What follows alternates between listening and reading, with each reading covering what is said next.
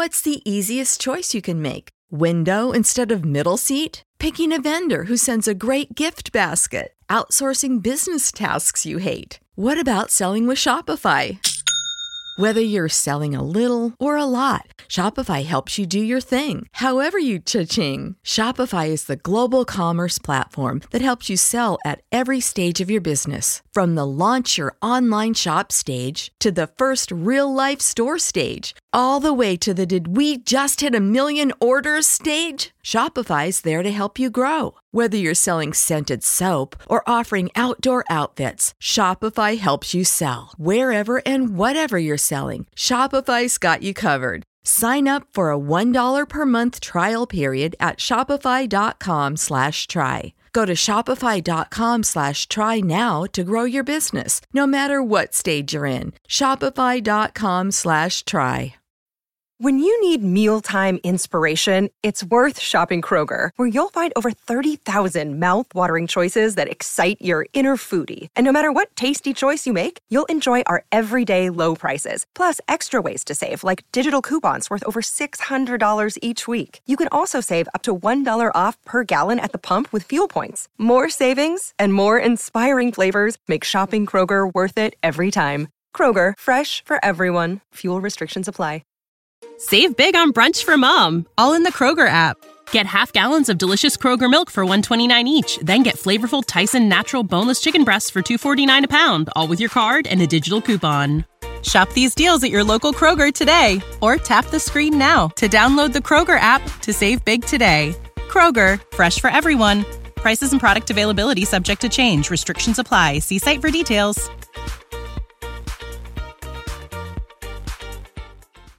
Attention BetMGM customers. Have a friend who loves sports as much as you do? Here's a chance for both of you to earn a $50 bonus when they sign up through BetMGM's Refer a Friend program. Just sign into your BetMGM account and click on the Refer a Friend program to send your friend a message inviting them to register a new account in the same state you use BetMGM in. Once your friend signs up and makes a deposit, they'll receive a $50 bonus. And once your friend places a bet with their bonus and the wager is settled, you'll receive a $50 bonus as well. Share the excitement and get a $50 bonus every time you refer a friend to BetMGM. Visit BetMGM.com for terms and conditions. Must be 21 years of age or older to wager. Ohio only. New and existing customer offer. All promotions are subject to qualification and eligibility requirements. Rewards issued as non-withdrawable bonus bets. Bonus bets expire in 30 days. Please gamble responsibly. Gambling problem? Call 1-800-GAMBLER in partnership with MGM Northfield Park. At Lowe's, we're your go-to for great gardening values every day. That's why we've lowered our price on select bagged mulch, now starting at just $2.88 a bag. Mulch helps prevent weeds and retains moisture. And when you put it down around trees, shrubs, and flower beds, you'll see how beautiful it makes your outdoor space. Just in time to welcome back family and friends. Shop online and pick up in store. Lowe's, home to the best part of summer. Selection and product availability vary by location. While supplies last, U.S. only. Excludes Alaska and Hawaii. Winning comes in all shapes and sizes. Every day there's an opportunity for a win, just like scratchers from the Virginia Lottery. Every day grab and go, every day giftable, every day fun. It's where anticipation meets instant gratification, and they're satisfying to scratch no matter the outcome. Like the new Virginia Lottery Scratcher Colossal Cash. It's loaded with $100 to $500 prizes. Now, that's an everyday win. Drive to the nearest Virginia Lottery retail location and pick up a scratcher today. Odds of winning any prize, 1 in 3.21.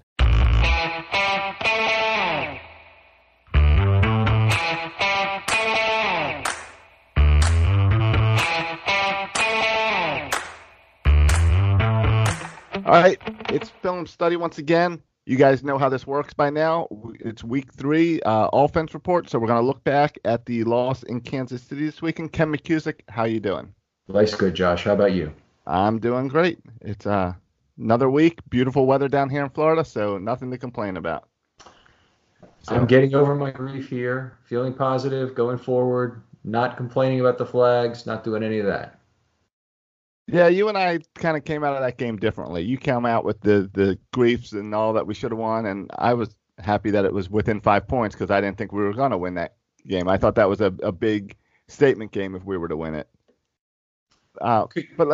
Could go either way on that one, I think. Right.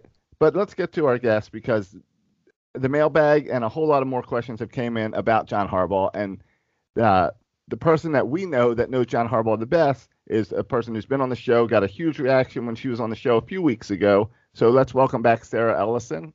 Sarah, how's it going? I'm doing well. Thanks for having me back, guys. Our pleasure, Sarah. Absolutely one of our favorite guests, and definitely one of the fans' favorite guests, that's for sure.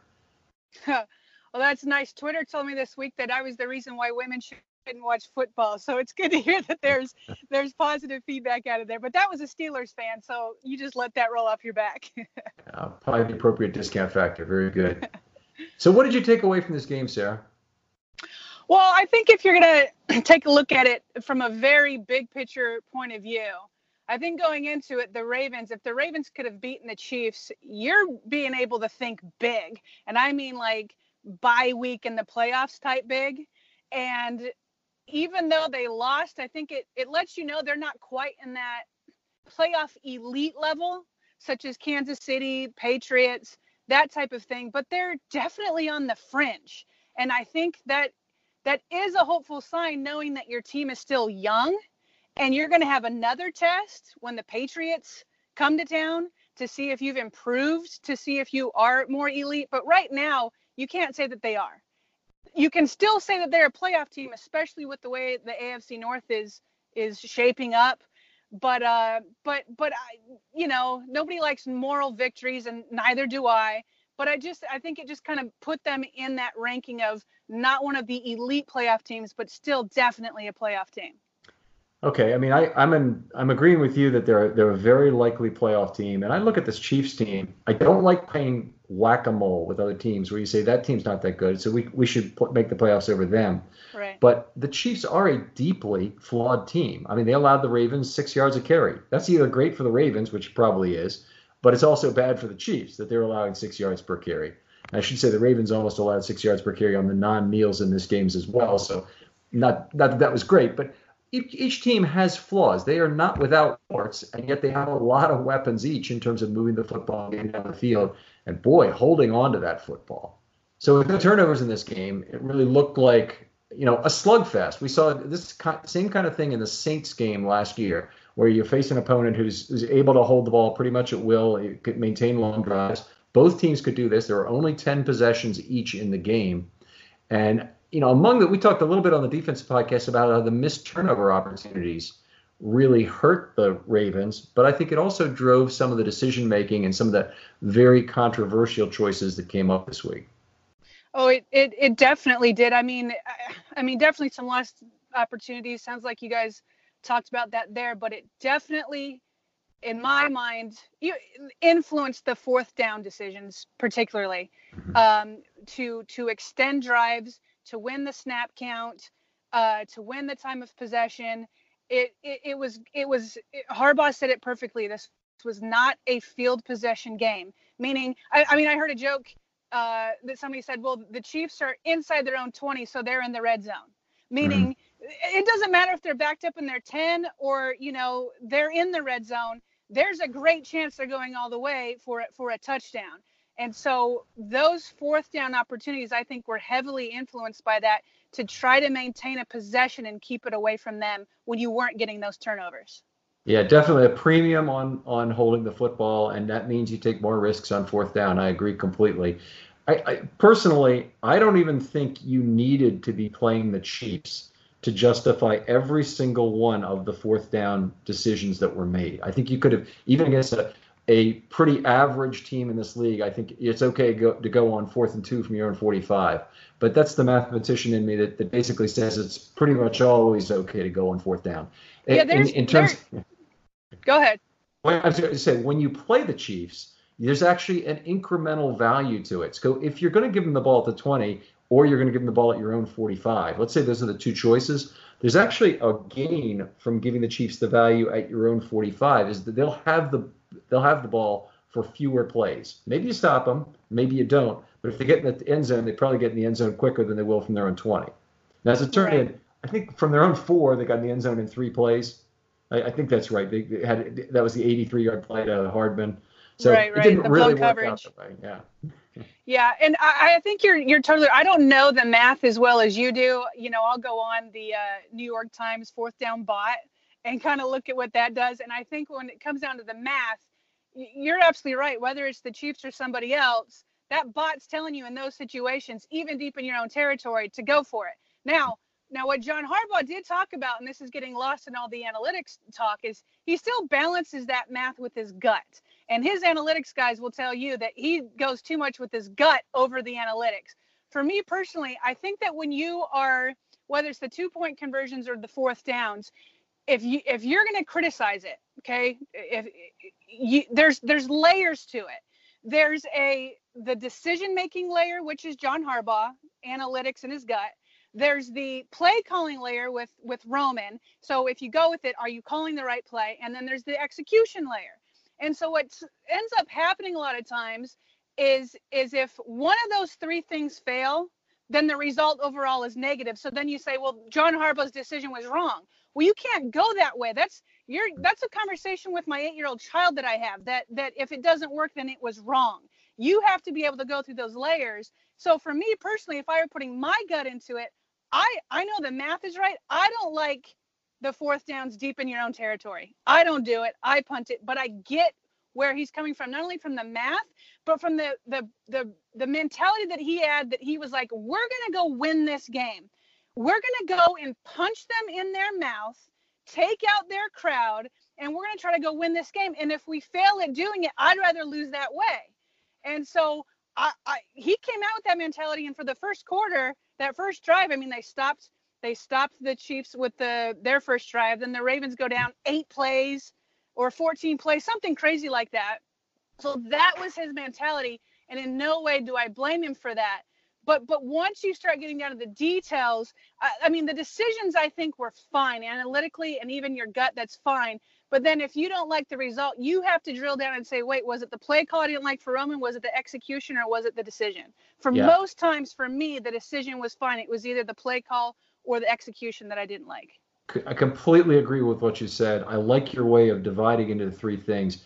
I'm going to only comment on one other thing. That was Harbaugh at the podium on Monday. I thought was just outstanding. He was as patient as he can be with the people in the audience. He basically told them, it's complex. Please go out online, yada, yada. But here's where this is born of, is that on Sunday, they've had a pre-game talk, no doubt, with the analytics folks about restricted number of possessions, taking more chances, et cetera, in terms of what the situation was in the game. He said this weather, the opponent, things like that figure into it. I buy that. But what's more important is he's hearing a choice made over the headset, or really not a choice because the choice is his. He's hearing a suggestion over the headset. Now, he has to basically come back on Monday and explain that decision as if he was the one who completely conceived it. But what he's actually doing is he's trusting the people on his analytics staff to take that decision, to actually implement it, and then to defend it on Monday, as will be needed, often when these things go wrong. There are chances that you need to have a 50% chance, or you need to have a 47% chance in some cases to make it. And sometimes you're going to make the 47s and sometimes you're not. But I love the fact that he was willing to defend that on Monday. That's intellectual security, and I want that from my head coach. Right. I would just tweak it. I mean, I agree with everything you said, just tweak it slightly. And you did kind of say this. I mean, he is making that ultimate decision. Mm-hmm. He gets from all of his coaches or analytics people, whatever, and it's all happening quick, all, these snap decisions. He hears, it's not like he knows the exact math in the exact situation in that moment. He's probably getting that from an analytics person, but he's still making the decision. He doesn't always go with them. And that's another thing he tried to point out. And so he went with it this time, because the math was so much into his favor. Those fourth downs weren't even toss-ups. Like, it was go for it mathematically. But he was combining that with his strategy to be aggressive and to try to go and punch them in the mouth and have a possession-winning game, not a field position. So I think it was all those things combined, but it was still his decision. Analytics was just one part of it. All right, outstanding. So we're both very much on John Harbaugh's side in terms of this. Let's take a minute to just talk about where we are in the division now, because things have certainly changed. The loss to Kansas City changes the AFC picture some in terms of the potential for a bye and where the Ravens may be playing in the playoffs. Unfortunately, some of that's been decided, or some of that has been influenced by this loss. But still, reflecting ahead at these next 3 weeks, they're going to be playing in division against Cleveland, Pittsburgh, and Cincinnati, and looking at where these teams are. I'll start with Cleveland, who's lost a game against the Titans, but they come into Baltimore with the season potentially on the line for them. If they win this game, they're back in control of the division. Yeah, I think they would, because it would be each the Ravens and Cleveland would be 2-2. Then Cleveland wins the tiebreaker, so yes, they would be back on top. And right now they're really to me the biggest threat in the AFC North. This game, the next 3 games are massive. Anytime you play in the division, one game is worth 2, because you're potentially pushing yourself up 1 game and your opponent down 1. So yes, this is massive. It feels like the Ravens have had a very comfortable lead in the division, but this one game puts Cleveland back on top if they win.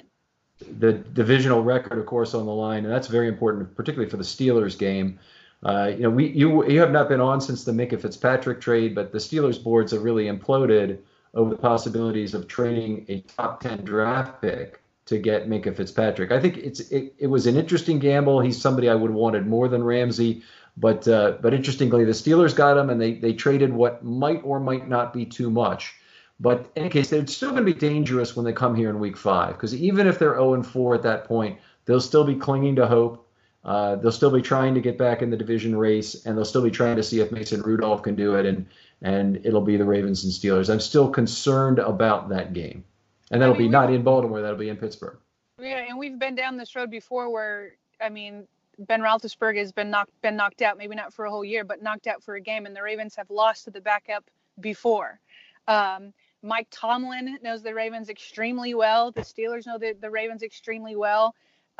It's not going to be, a cakewalk. Having said that, the state of the AFC North, the way it is right now, if the Ravens don't win the division crown this year, I think it's a big missed opportunity. The division has not been.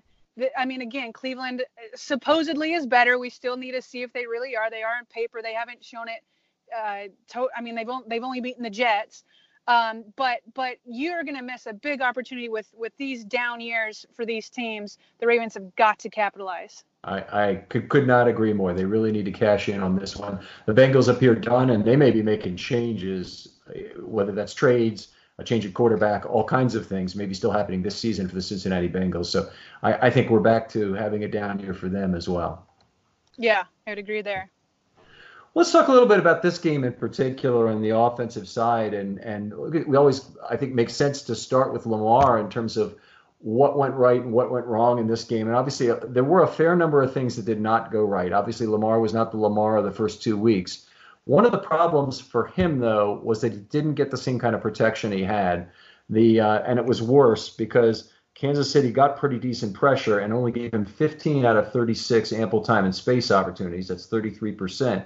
But they did it by rushing 4 on 32 of the 46 dropbacks. And that is a very bad combination. I was going to ask you, I had seen that stat from you, the 33%. How does that compare to, I think I remember, Becky, it was 38% against Miami. Right not on a money. not a ton better. But maybe it was because of the way they were rushing, that it was with the Kansas City getting pressure with 4. I don't know how many Miami was bringing, but that 33%, is that above average, below average, right about it? Low 40s is average these days. It used to be 50% was really the standard when I started doing this in 2010 with Flacco. And then it dropped slowly over the years as defensive coordinators ratcheted up the need to get fast pressures, particularly on third and medium. So anyway, about low 40s is about the right number now. 42%, 43%, that would probably be about good, about normal. Okay. Well, then, yeah, with the four-man rush getting into 33%, That is a bad combination. Well, I wanted to say this, but the last two drives of the game, so the Ravens ran 15 pass plays on those, and they only had one ample time and space. And ample time and space is the worst. Sorry, is the best. But then you can also get the ball out quickly. They got the ball out quickly only 3 times, and they gave up 10 pressures where somebody was actually inside the cone for Lamar, and then one other sack to Frank Clark. So that was quite a bad run. They just could not figure out how to get Chris Jones and Frank Clark blocked on those last 2 drives. Well, something that I'm trying to reconcile kind of overall, maybe you can help me with it. I was looking up, PFF has the Ravens as a team number 1 in the league overall in pass blocking grades. Mm-hmm. Same with run blocking.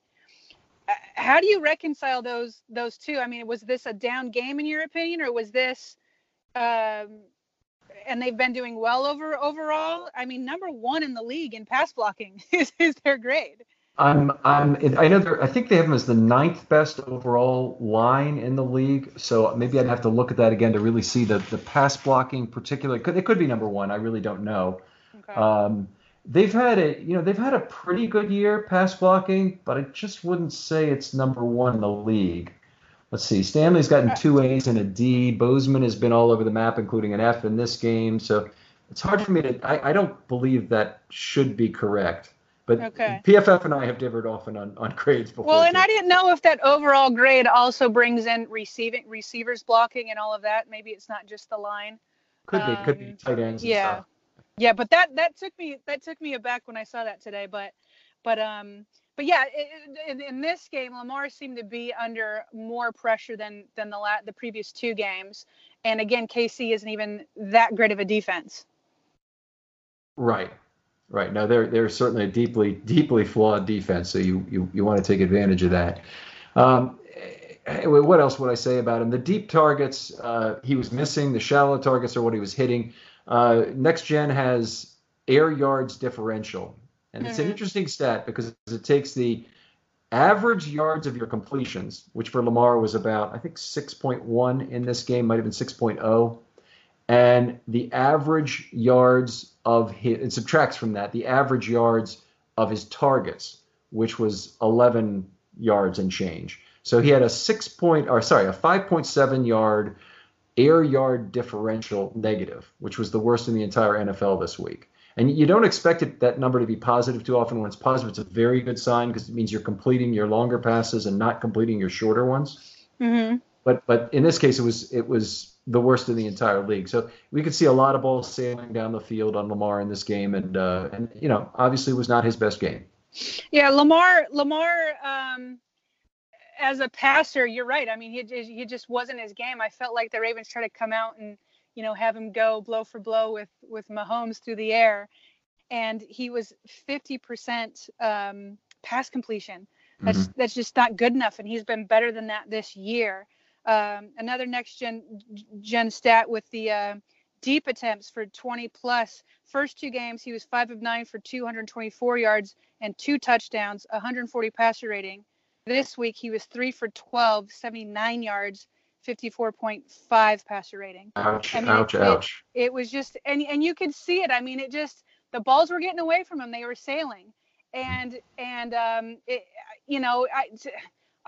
For his critics, they're going to want to say, well, now that's the real Lamar. That's the real Lamar that we know, not the first 2 games against Miami and Arizona. I'm not buying that. I think he had an off day, and I had seen that. You had seen that with reports through training camp where he would have 3 or 4 great days in a row, and then he just have an off day and get back on. That's what I'm sure the Ravens are hoping for, that this was just one of those off days. His touch was off, and some of the balls, they were just sailing and getting away from him. Right. There's a lot of factors probably played in play here. But I think, first of all, the answer is probably in between those 2 sets of games. Yeah. I mean, he had a historic, one of the best games in league history against Miami, and then came back down a little bit, was still quite good against Arizona, and then he had this misery. So hopefully he'll be closer to that Arizona game than the other 2. I would think I would certainly take. That would be a good close to the pin result against the Browns coming up. Right. Right. Okay, so we talked a little bit about that. We've talked about ample time and space. He should have, by the way, based on his ample time and space opportunity, if I apply the Flacco standard, he should have thrown for 252 net in this game. He actually threw for 249 net. So it was only a -3 based on Flacco's standard. But I think one of the things we've come to realize is that any kind of average yards per pass stats for Flacco, you are really using a very low standard, maybe in a replacement level standard if I were even to go that low. So I want him to be better than that, and obviously -3 is not good. Yeah, I think Flacco ranks even still with the Broncos near the bottom in yards per completion. Yes, and he's very low on both his average completions and his average distance of throw, which is I would think that Denver's probably having some talks about that right now. I wanted to give you a chance to just bring up one play maybe, and it could be a Lamar pass, but it could be something else to talk about. Is there any one particular play you'd like to bring up? Because I have one. Yeah, I mean, look, what's great about this is here we're talking about him having a bad game, and yet I would still say it's because of him that the Ravens came back 13-30 in that fourth quarter. And part of it, he did with his legs, others with a couple of prayers. But I just want to point out with because it is a down game for him, but it's still because of his fortitude and his fight and all of that. That's what you have to love about him, that he's never going to give up. And he still brought the Ravens back to be within 5. And finally, the defense got a couple of stops. So I just want to point out that fortitude and that will to continue to get better even after, several bad quarters. But the one that I want to bring up, which is probably an odd one, was the Hail Mary he threw up to Seth Roberts. Yeah. And the reason why I do this is because, okay, look, he's lucky he didn't get one of his first turnovers, with either that one or the one to Willie Snead. However, I am 100% okay with him throwing that ball up in that situation. You are 4th down. You're about to get sacked. The defender has his hands on your feet. You have another defender bearing down. And if you just take the sack or try to do a check down or just throw it away, the game is over. Mm-hmm. You're down 13-30 in the fourth quarter on 4th down. So I love the fact with 2 defenders all over him, he flung that up. And even in that one, he flung it in a place where it wasn't likely to be intercepted. I think the Willie Snead one was much more likely to be intercepted if it weren't for Snead himself. But I like that he knows the situation. He didn't make those careless mistakes early in the game. He only took that chance when he absolutely had to. And it turns out the prayer was answered twice, actually. But I really appreciated that about him, that was part of his fight, and he knew when to take those chances, and he made it happen. He brought him back within, and I thought that was a good decision on his part. Yeah, it was absolutely outstanding. I agree, and you got to realize that you can't take the sack, you can't do, and he scrambled all over that pocket on many more plays than that to get through on those final 2 drives and make something happen each time, field goal and a touchdown, despite the fact he was pressured almost every single drop back. So I love that fight. I'm going to point to one thing. It's a play design thing that I think has become a very old chestnut that may not fit Jackson's style. And that's the old zone block left, naked boot right. They continuously run. They've run this for at least 15 years in the Ravens playbook, as far as they go out of the I formation, fake the handoff to the tailback with the traditional play action, quarterbacks back to the defense. And here's the problem, is that play works. Well, let me describe the rest of it here. So they 7 players, there's 2 backs and the 5 linemen, all fake that motion to the left side that hopefully gets the defense following. And the entire goal of that 7-man fake is to get the edge defender on the right side fooled by it. There's only really one guy they have to fool. And then you drop back you roll out to the right, and then you have a target at 3 levels and take your pick from 3 to 1, generally speaking. But here's the problem. The edge defender with the zone read risk and with all the other Lamar risk is too focused on Lamar to really fall for that same kind of boot action. And they're much more likely, in both times this game, they were right on top of it. One time Hurst made a little block and they got a play to Boyle in there, but they also took a 12-yard sack on the play when Matthew was blitzing off that side.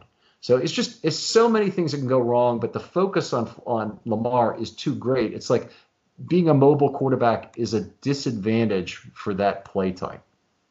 Yeah, that makes sense. I mean, they have been running that. I remember Joe Flacco running that a lot, and it seemed like he was always, for the most part, free.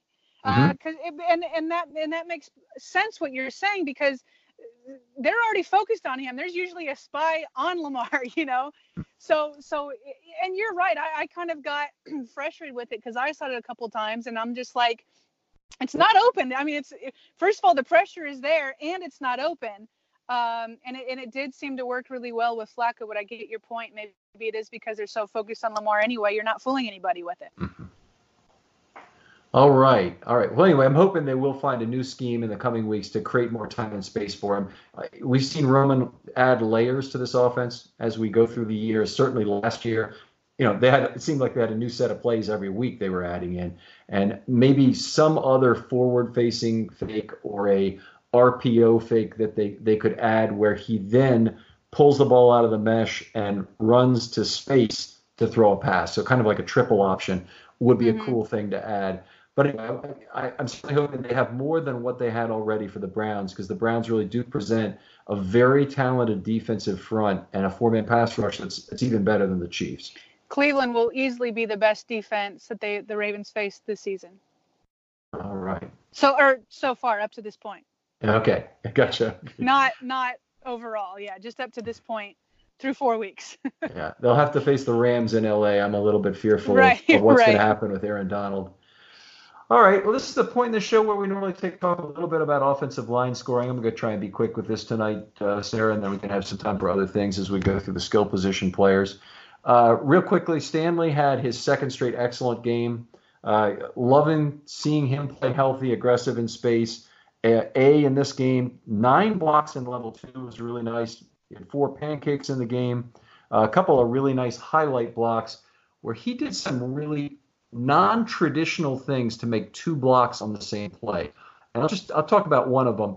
There was a running play early on, went to the opposite side for 4 yards. So Stanley's on the back side of the run play. His initial block was to jam Okafor into Bozeman. Didn't really tee him up for Bozeman, but he just kind of got him off balance a little bit. And then he noticed Matthew was pursuing through the backfield to try and catch up to Ingram, and he stepped a couple steps to the left and knocked Matthew way out of the loop out of the way. And it was very impressive to see a left tackle be that aware of the game situation, to know that pursuit from Matthew was even more dangerous than the guy he was engaged with already. Yeah, I thought Stanley had an excellent game. I hate to point out one negative on somebody that it was the first 2-point conversion try when they had Lamar running out to the left, which I thought was a great play call. You're on the 1-yard line going with one of the most dynamic quarterbacks in the league, putting the ball in his hands. Stanley just barely put his hands on the guy he's blocking, and the defender blows right past him and blows up Lamar. That was the one thing I didn't love from Stanley. Otherwise, I thought he had a great game. That's a great catch, and I've been caught on this before, but I do not include 2-point conversion attempts in my offensive line scoring. And there was another bad one last year that I got caught on as well. But that's a good catch, and I missed that. But I appreciate you bringing it up. All right, let's move on, because Bradley Bozeman had a terrible game, but hopefully this is not the last we've seen of him. Hopefully he gets another shot from this. But he had 9 missed blocks, which is a lot, and that's been a problem for him the first couple of weeks. And a lot of those, I want to say 5 of them were losses at the line of scrimmage. But then he also tossed in 6.5 pressures on top of that, and that's 6 full and 1.5. Most of that was Chris Jones, just really taking him to the woodshed, and particularly on that final drive when he beat him 3 times for pressures.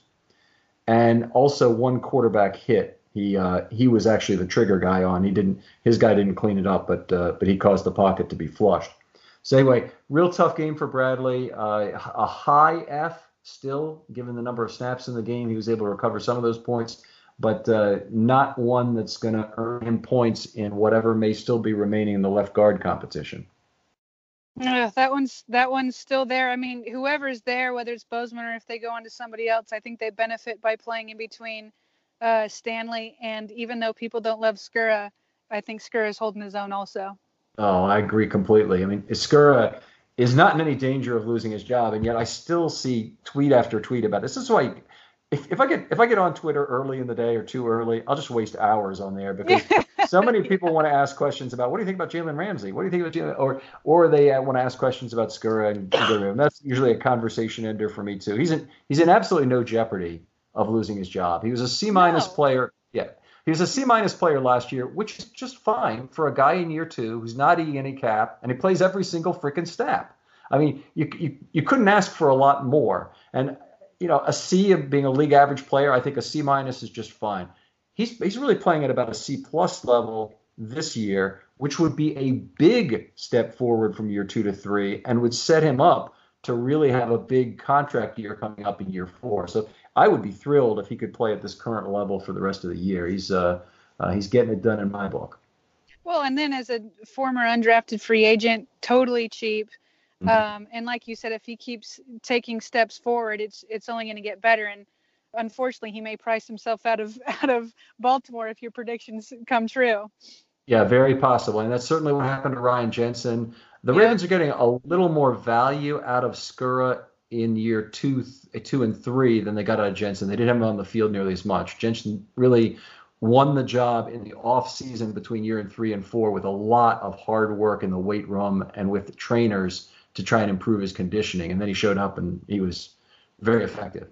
One thing for those that don't like Skura, I will say that there was that high snap that I think contributed to Lamar Jackson's. I think it was the first sack. So, and I know that PFF has graded him down for some of those snaps too. So that was a high snap that helped lead to that sack. Yeah, that was certainly would be a justified grade down on that particular one. I agree. Mm-hmm.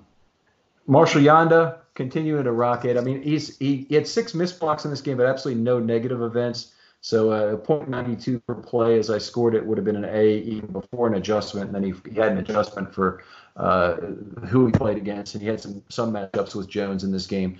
I think one of the interesting things to look forward to with Yanda is if he wants to play in 2020. Obviously, he's already looks like he's playing well enough that it would certainly be something the Ravens would want. Mm-hmm. I know he's talked about talking to his family and making the decision again at the end of this year, even though he's signed for 2 years, and deciding whether or not he wants to do that. He said very clearly, this is a 1-year contract, even though it's a 2-year deal kind of at the beginning of this year. His Hall of Fame resume is right there in terms of being good enough to go in, but another year would certainly help, Marshall. Yeah, I like it. I like your pitch here for him. I mean, I agree. It's kind of like, he just keeps going. He's the leader. He is a Hall of Fame caliber guy. I do not look forward to the day that he does hang him up. I hope he lives out the 2 years and then some if he keeps it up. Yeah, that'd be very cool. I mean, obviously, the next major injury, we have to probably be realistic, is probably going to be the end for him. But hopefully that doesn't come this year, next year, or even in 2022. So we'll go for 4 more years. But anyway, the average. I looked at the 26 or 27 guys. Oh, now I messed that up. I think it was 27 guys who played entirely in the Super Bowl era, offensive linemen, and the median number of years they played was 13, and Yanda's in his 13th season, and the mean was 13.3. So he can exceed the mean with one more. I think there were a lot of the guys who played before him, particularly the guys who played in the 80s, had more in the 70s, had more in terms of Pro Bowls and All-Pro. But part of that is the fact that nobody knew anything about offensive line play from year to year. And so the same guys made it every single freaking year to the Pro Bowl. So you didn't have that. You didn't have the PFF to basically tell you, no, he's not good anymore. And this guy Right.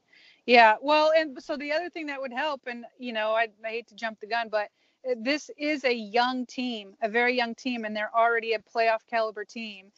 it's only going to go up with Lamar on this rookie contract. So another thing that would seal it would be another Super Bowl appearance, and so stick with it with these young guys because they're only going to get better.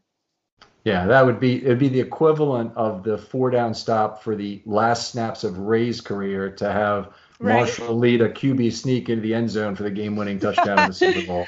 I like Let's go for that. Yeah. All right.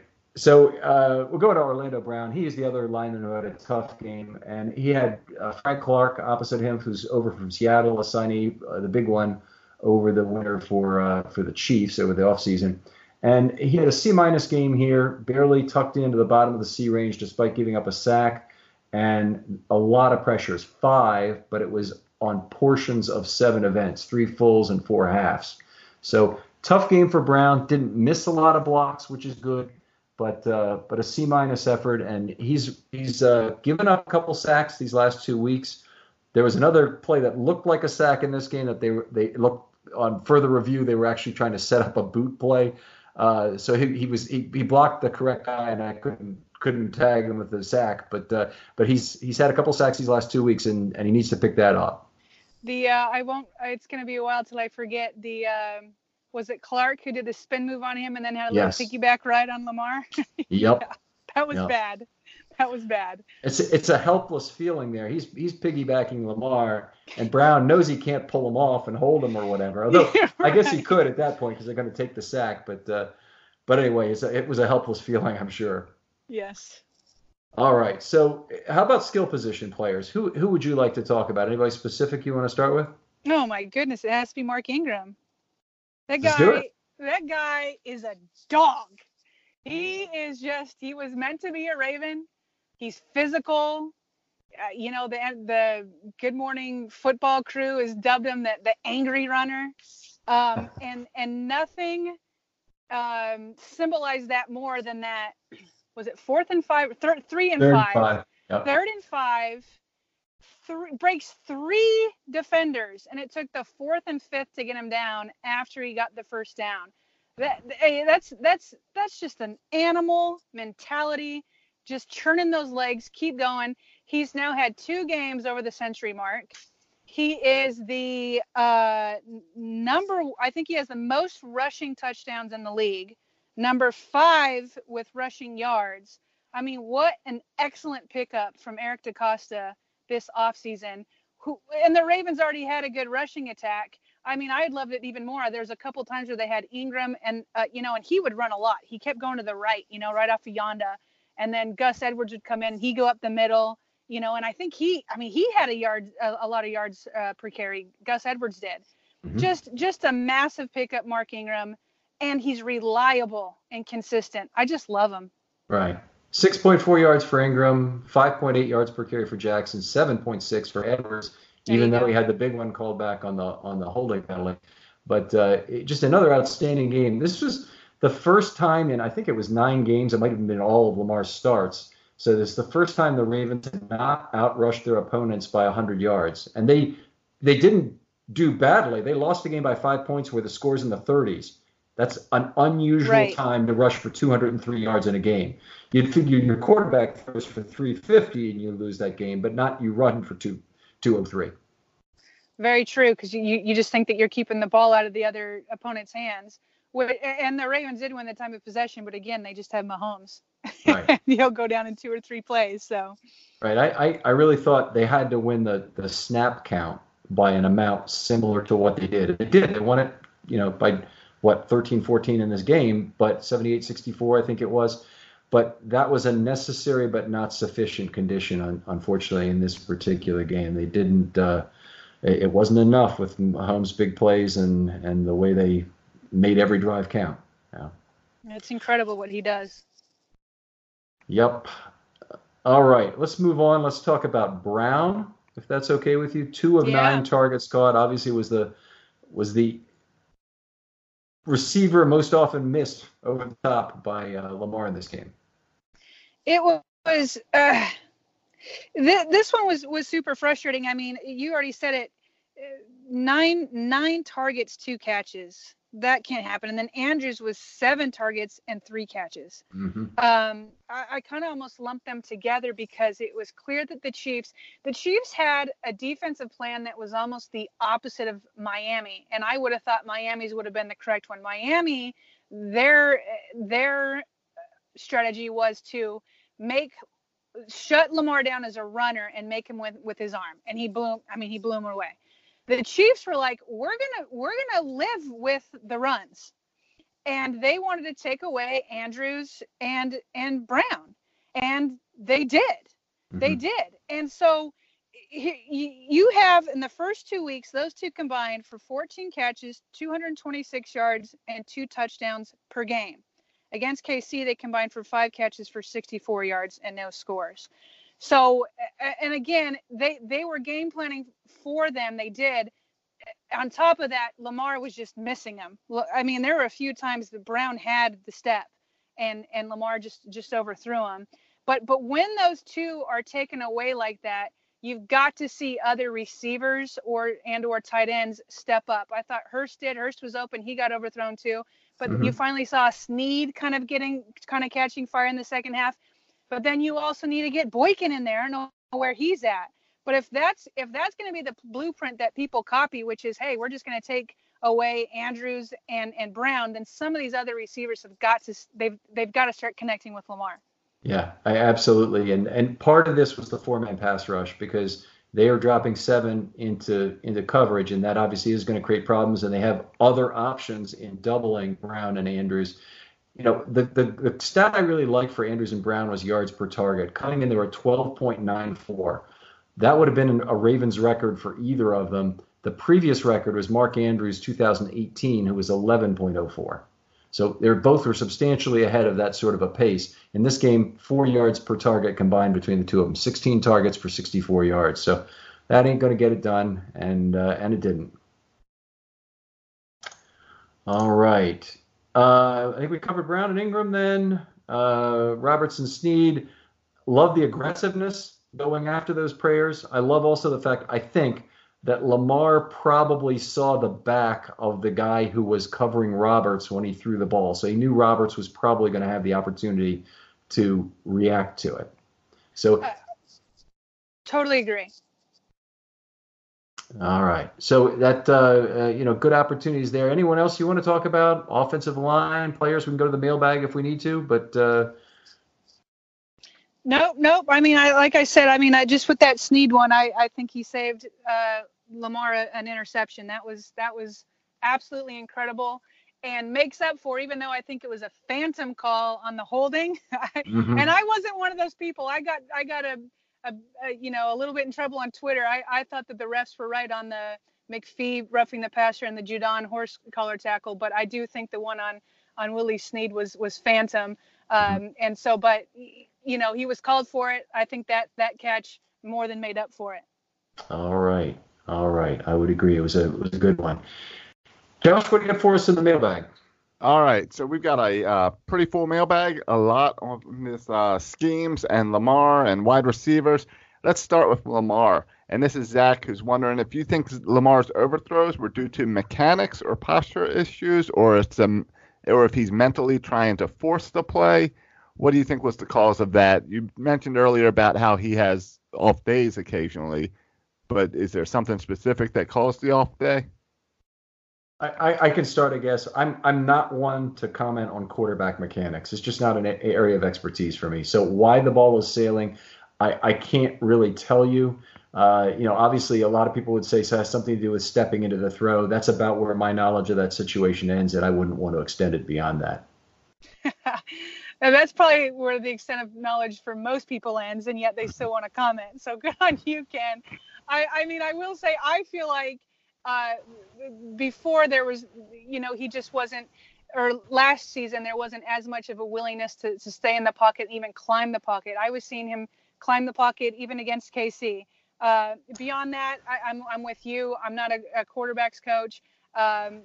My feeling is that he had an off day.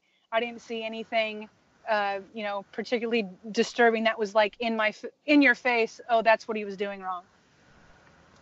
All right. Garnett says the receivers are not getting good separation on the one-on-one matchups. Is it because our receiving core is not that good, or is it a scheme problem?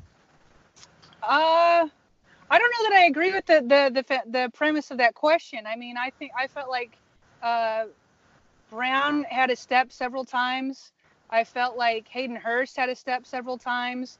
I think, again, it was more that Lamar was inaccurate and overthrew it. That's my take on it. I don't know about you, Ken. Yeah, I mean, I would agree with you entirely that Brown certainly has had a step the whole year, and we'd expect for his whole career basically to be able to manipulate pretty effectively with his own speed. Andrews has been finding space. I don't think that's really the issue. I think there were issues this game in particular with Kansas City willing to drop more into coverage and having that extra coverage asset per play to try and neutralize Lamar as a passer. The guy I am a little bit frustrated with what separation he's getting is Boykin. We should be seeing more from him, and maybe some of it is Lamar's not going to him, and maybe some of it he's not really open. But he's got to get better at either making do with contested catches, which he is a big physical guy, he can do that, or he's got to do better at getting free, which he is a big fast guy, so he should be able to do that too. Do you have his targets in front of you, Boykin? Yeah, it's not much. It's 2 of 5 for the year, 0 of 1 in this game. So 2 of 5 for 16 yards on the year. Yeah. So maybe it's him not getting open. Maybe it's that Lamar's focusing so much on Brown and Andrews that he's not even looking that way. But I'd like to see that develop also. Yeah, Boykin had 27 snaps with 1 target in this game, unacceptable. So, well, and if I remember correctly, he dropped that ball that was right in his hands, and in order to really build up that connection and trust from Lamar, he's got to catch these balls. That would have been a great one to start the trust. That would have been a great one. It was a hard catch. Right. All right. Part of it is that the fans do not like to give defenses credit, and they always think it's the offense that screws up. But Meteor Reed is pointing out that Lamar said the Chiefs rolled coverage to take away the deep ball. Schematically, what can Roman do in order to counter that?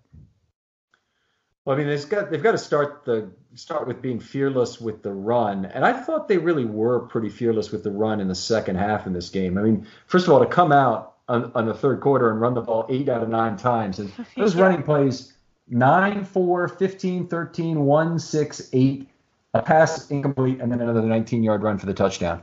I mean, you couldn't do more to stuff it right down the Chiefs' throat than what they did on that drive. And then, you mentioned the play earlier, Sarah, when they ran, even though it was 3rd and 5, on the third play of the fourth quarter for 6 yards to get a first down. So I thought they were fairly fearless about their running, and that's what they'll need to do if teams want to just completely play coverage and try and take away Lamar's assets. Yeah, I totally agree. I think you have to be, again, the Ravens came out aggressive. I think that they knew this was a points game. But they started out very balanced. That first drive, I think it was 7 runs and 7 pass plays. They got away from it in the second quarter where they went very pass heavy. And I think, and that was where everything went wrong. Not only was it bad on the Ravens offense, but bad on defense too, where the Chiefs just went off, on scoring. So I think that, I remember so many times playing the Patriots that you hated playing them when they would dink and dunk you all the way down the field. And it's just like, but if you're giving up 5 yards here, 6 yards here, 4 yards there, they just kill you. It's the death by 1,000 cuts. And if defenses are going to do that, they're going to roll the coverage. They're going to take away Andrews. They're going to take away Brown, whatever.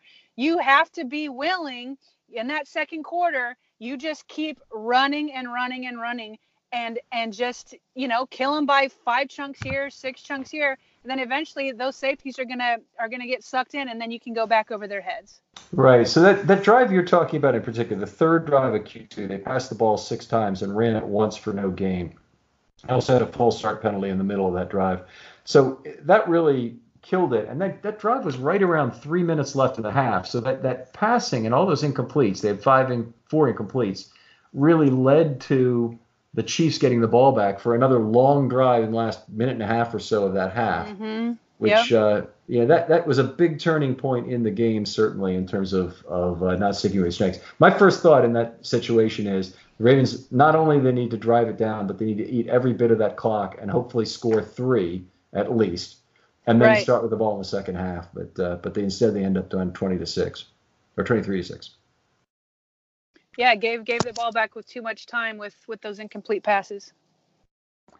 All right. Jalen is wondering how we can get Hollywood Brown more involved into the game, and should they consider the punt kick return game for Hollywood? Okay, he's got plenty of snaps on offense, so I do not want to get him back there as a return man. I always hated that with Webb, taking that kind of risk with him. But the only other thing we can really do on offense with him is do more jet motion and get him involved on a couple of running plays. I don't really see much more he can do as a receiver that would be different. Yeah, not only are his snaps up pretty well, but I think he was the number one targeted. Yes. So I'm not too concerned about getting him involved. Other people were complaining about getting other receivers more involved, which if he's going to be taken out like that, that's probably the better criticism, I guess. The snaps for the wide receivers in this game: Brown 62, Snead 59, Roberts 52, Boykin 27, and Moore 12. All right. Let's see. Next question up is, should we consider sending a 6th-round pick for KO? He's 30 now. Jets are going nowhere, but he's got to be better than what we've got at left guard. All right. I saw the question earlier on Twitter when it came up, and I thought, that does sound actually kind of appealing, and the Jets might trade him for a song, basically. Could be a 7, might not have to be a 6.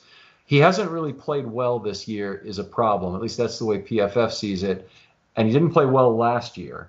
And he makes about $9 million the remainder of this year.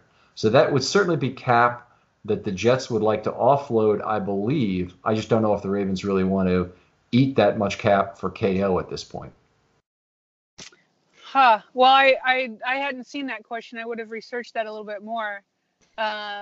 Yeah, the cap is a, and I haven't even followed KO and how well he's doing. I mean, if it were the KO that was here before, sure, I'll give a 6th-rounder for that. Yeah. But yeah, I can't speak much more. If I had seen it, I would have researched it. I don't know how well he's playing, and I didn't know what the cap situation was. Okay, just to add one more point to this is he was already released or traded, I think traded to the Jets, and they picked him up. They still have the same contract. Yeah, he must have been traded. So all of that, the previous bonus money has already been accelerated. So he's just on a salary only deal at this point. But those salaries, because this is his second to last year and next year's the last year of his contract, are still pretty beefy. So this year was $10 million or so. Next year is even more. It's like $11 million. So they'd probably have to cut him after this year. One thing that I would look to is the Ravens have such a lousy situation to tackle right now, if anything were to happen to either guy, that I think that could fall into their thinking in terms of if you pick up KO, maybe you pick up a serviceable backup tackle. Yeah. If I remember right, he did backup tackle here in his first stint, didn't he? Yeah, he played tackle in 2012 for the entire year. So it was the whole year. Okay. And then he moved back there at some point. I'm trying to remember exactly when, but he did move back to tackle before he left also. So he had 2 stints at tackle with the Ravens. Gotcha. Well, that'll be interesting to watch. I don't know what the Jets are. I didn't know if there was some sort of rumor that they were putting him on the trading block or something. I'd be interested to know if that would be something real for them, that they want to unload him. All right, let's close out the mailbag with, let's see, there's 3 questions here, all about Boykin. And let's go with this one. What have you seen from Boykin, and do you think he has the potential that he was raved about in training camp to become a huge boon if he can become a number 1 wide receiver of sorts? You want to start, Sarah? I'll go second on this one. Yeah, I mean, listen, it's been 3 weeks. It's been 3 weeks. He had an outstanding training camp by all accounts. But Hollywood wasn't in training camp. So it's very interesting that Hollywood wasn't there. And in his absence, Boykin was going off. So I think it's just something where the Ravens, if they want to get him involved, it has to be a more concerted effort. Like, he just hasn't been getting the looks and all that. I know that he has missed a couple of catches that came his way. That wasn't a problem for him in college. I don't know if that's a real problem. I certainly wouldn't put him on the Perriman level. So I don't know. We're just 3 weeks in. I think that you still have to experiment with that potential, given how well he did in training camp. I just think for the first 2 weeks, Andrews and Hollywood were doing so well that, it wasn't a need to go that way. And I think that if people keep stopping those two, then he will become a need, and we're going to have to see if he can do it. There just hasn't been enough within the season to know how good he can be.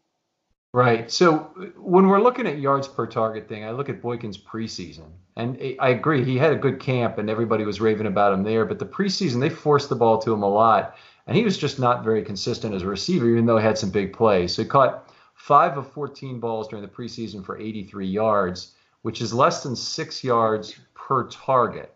Now, I know a lot of that's a backup quarterback, but it's also backup defenders. Boykin didn't really display that good bad ball catching ability, which I thought might help him with Lamar. So I think they will try and get him involved. I think this season Boykin will make less of a contribution. But if anybody's really writing off Boykin at this point, I mean, he's an amazing physical specimen who had real results also to go with it in college that, not an Oklahoma offense was still very good. And I've got to believe he'll be good in 2020, even if they never really get him involved in 2019. Yeah, I think as Raven fans, we're kind of just wary of wide receivers because we haven't had great luck in a long time. And everyone's worried that every wide receiver we draft is going to be the next Perriman. That's my take. Right. Boykin dropped a big ball on Sunday. Now we think all he can do is drop balls. I would caution against calling that a drop, but otherwise I agree with you that Ravens fans are right. Obviously highly skeptical of the receivers involved, and they've been burned before. Yep. Yeah, they've definitely been burned. So I get the sentiment. I think you have to resist temptation and treat each receiver as an individual. And remember, it's been 3 weeks of his rookie year. All right. Well, let's close out the mailbag on that. Remember to get your questions in using the hashtag FilmStudyMailbag or commenting over at FilmStudyRavens.com. Sarah, thanks for joining us once again. I know there's nothing really for you to plug except for your Twitter, which is SG Ellison. I got that right? No, nothing. You got it right. That's all I'm doing. I'm just Ravens for now is a hobby for me and my intermittent retirement. So that's where I'm at, and I just kind of pour out my thoughts there.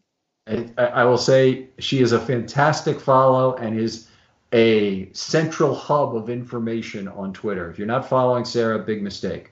So I think most of you are. She's got a ton of followers, but anyway, it's she'd be a great follow. I did want to talk a little bit about what else we're doing on the website. By the way, Sarah, if you want to ever contribute anything to a website, we'd love to have you do some guest writing for us. If short blog, opinion piece, whatever you'd like to do, love to have your work.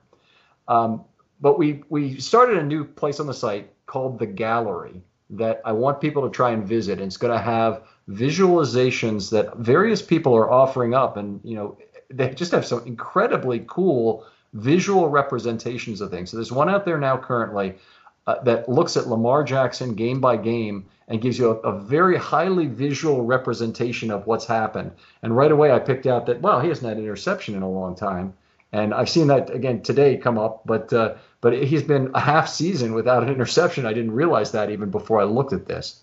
So there's a whole bunch of things on the chart that really catch your eye, and it's an appealing thing to look at. And the young man who does it, Ravens Viz, is creating these and is going to continually update them through the year. There's another guy who has visualizations of the entire game play-by-play in a color-coded squares diagram that is just a very cool thing also. So I encourage people to take a visit out there, take a look. We've got, in addition to all the normal material, we've got podcasts and articles on FilmStudyRavens.com.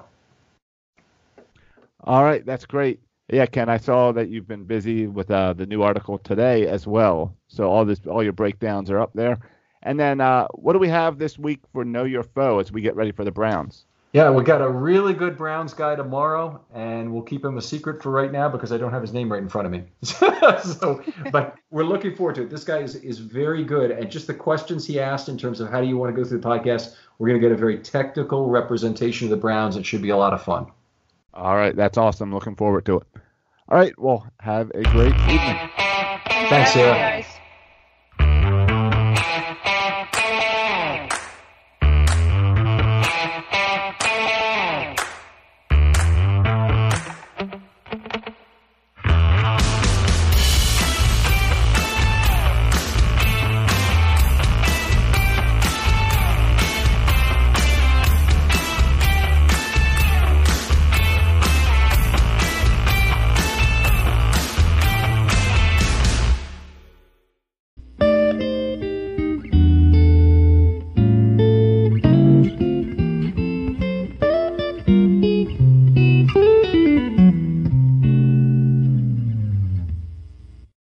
Introducing the Lowe's List for Innovation. While our aisles are filled with innovative products, we've selected our favorites just for you.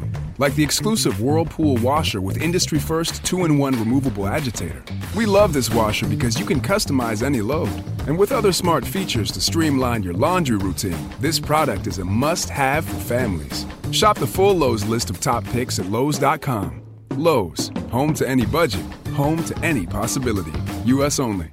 Winning comes in all shapes and sizes. Every day there's an opportunity for a win, just like scratchers from the Virginia Lottery. Every day grab and go, every day giftable, every day fun. It's where anticipation meets instant gratification. And they're satisfying to scratch, no matter the outcome. Like the new Virginia Lottery Scratcher Colossal Cash. It's loaded with $100 to $500 prizes. Now, that's an everyday win. Drive to the nearest Virginia Lottery retail location and pick up a scratcher today. Odds of winning any prize, 1 in 3.21. When you need mealtime inspiration, it's worth shopping Kroger, where you'll find over 30,000 mouth-watering choices that excite your inner foodie. And no matter what tasty choice you make, you'll enjoy our everyday low prices, plus extra ways to save, like digital coupons worth over $600 each week. You can also save up to $1 off per gallon at the pump with fuel points. More savings and more inspiring flavors make shopping Kroger worth it every time. Kroger, fresh for everyone. Fuel restrictions apply.